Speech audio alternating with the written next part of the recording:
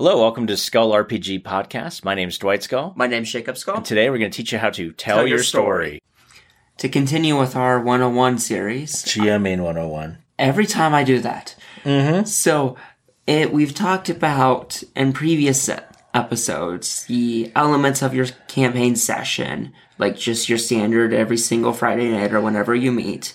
And we've talked about the elements of your scene. So we should probably talk about the elements of your campaign. Okay. You mean the elements of the game session on Fridays or whatever? Yes. Sorry. All right. So just a real refresh, small to large. Your first thing you're doing is your game sessions, which is what you, like us, it's like 4 hours on a Friday night. Mm-hmm.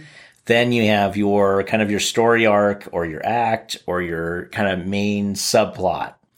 That allows you to connect your game sessions to your overall larger piece. And we're going to cover that in depth in the next couple of days, I believe. And then the next one is the very largest part. It's the bottom of your pyramid, if you will. It's the game campaign. The campaign is literally everything you wish to talk about from the beginning until the end. And so what makes for a good elements? Like what are the basic building blocks of a campaign? So when I'm building a campaign, and I build my stuff from scratch and have for almost 20 years now, I've tried some pre-mades and I wasn't very happy with them because, as I said in an earlier episode, my group is not the group that they test with. And they want to do stuff that's not in there, even though they should be in there. Yeah, don't leave us a god trap and not expect us to use it. Here's a machine that can make you into a god. What player would, in their right mind, would want to become a god? I don't know. Every freaking one of them. And so I had to come up with rules on how they could use the god trap to become a god because there was nothing in the book that says they couldn't. There's literally nothing in the book on it. You looked. There was not even anything. Why? Why, Monty Cook? Why did you not have this? This is the expedition to the Castle of Greyhawk. Yep. Anyway, that said, here we go. Let's stop complaining about it. But for almost 20 years, I've been running my own campaigns and coming up with them from scratch. So what do? First, I come up with an idea. That is the first element of a game campaign is what in the world are you wanting to talk about? And in that, I come up with the major conflict. Because the major conflict is going to drive all of the story. It's just like a book. Think of it like a book. Think of it like a fantasy book or anything else. What is the major conflict? There is one. There's always one. Even in the crazy Hallmark romance shows that my wife watches, there's a conflict. Mm-hmm. Spoiler, the guy is seen with another girl. And the girl, that's like the main girl, she feels like she's being cheated on. And then there's this misunderstanding. And then that's the main conflict in literally 90% of the Hallmark movie channels. So now you know, and I've ruined most of the Hallmark movies for you. But since you're into the gaming network, I'm sure I haven't ruined anything for you. So here's the deal, okay? And if you do like those, that's fantastic. And I still didn't ruin anything for you because you know exactly what I'm talking about. So that said, here's the deal. You need to come up with a major conflict. So in one of my stories, it was the king is going to forcibly look for a bride across the entire country, and he wants the most beautiful woman. He doesn't care if she's betrothed to another house. He doesn't care if she's already been married. He just wants the most beautiful person ever, and he's willing to do whatever it takes to get it. That's the main conflict. Or in another one, Jack the Ripper's killing people. We have to figure out who's doing it. Or in another one of the games that we've played, Space Opera, there's this really weird alien substance that's kind of taking over entire planets and causing people to lose their minds. And it causes them to be, dominated, taken over. It's like a parasite. Or, there's so many different things you could do with this. So it's it doesn't really matter. So Lord of the Rings, the One Ring is finally found, and the ancient evil who woke it up and is kind of using it as a phylactery, like a lich, has now started gathering an army to find it. Harry Potter, the guy who tried to kill me 12 years, 5, 10, 15 years ago, whatever it is, depending on what book you're in, is now back from the dead and plotting to take over the world again. There's so many different things we could talk about here, right? Star Wars.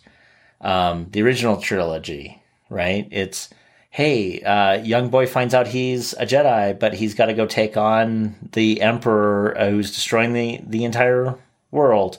And of course, in the process, finds out that his dad has been secretly, kind of not so secretly, serving this Emperor and kind of helped him get into power. Yay. Or the prequel. We just talk about how all that happened. You know, and we're not talking about the sequels to that because I don't even know what the heck the plot was there. So anyway, with Rey, I have no idea. Anyway, that said, whatever. Point is, everything has a story and a conflict. So you come up with a conflict, then you create your big bad.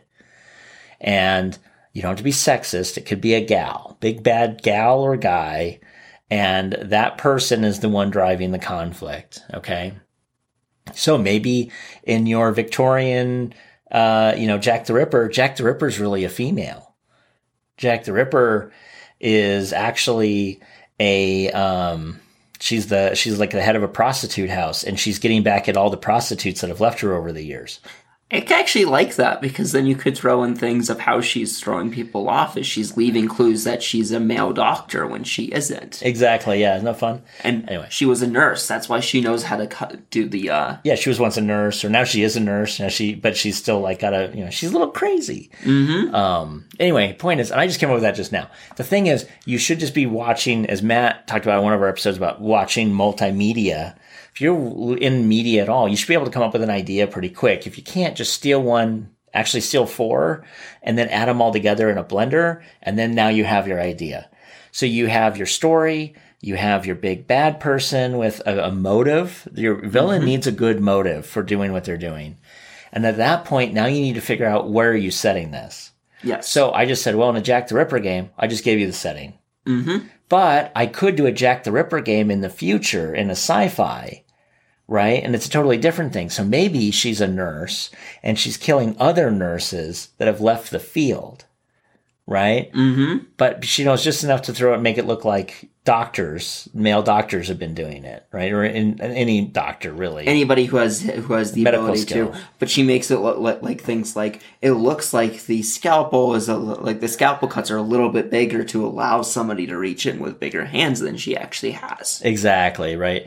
So, I mean, you could do all these sorts of things where you could like literally take a alternate history thing, move it into a different genre, move it into a different time period, and shove it in, and now you have, like I just said, a blender of ideas that come up with a really cool new idea, and now you're playing it. So you get your story, you get your big bad, and you get your villain aspect for it. Then I would like to come up with a twist, and you just came up with it to a certain degree, which is you're always pinning it on like these 2 or 3 male doctors that have really big hands because the incisions are made for somebody that's like over 6 foot tall for them to remove these internal organs. In reality, she's 5'2". And she does it just to throw suspicion off of her. Mm-hmm. And so there you are. And so the twist is, when you get to it, oh, it wasn't these 3 guys that you thought it was, or this one guy that you were like really hoping it was, because she's throwing stuff, like she's framing him. It's this little girl, not really, but I mean, it's just, she's 5'2". This diminutive woman who's been doing it this whole time, and her motive looks totally different than the motive you've been leading to believe. And now we have a campaign that we just came up with. Mm-hmm. So with that campaign, we're going to revisit this campaign, and we're going to use it to talk about building a campaign in our next episode. Hey, thanks for listening. And for more resources, please go to skullrpg.com.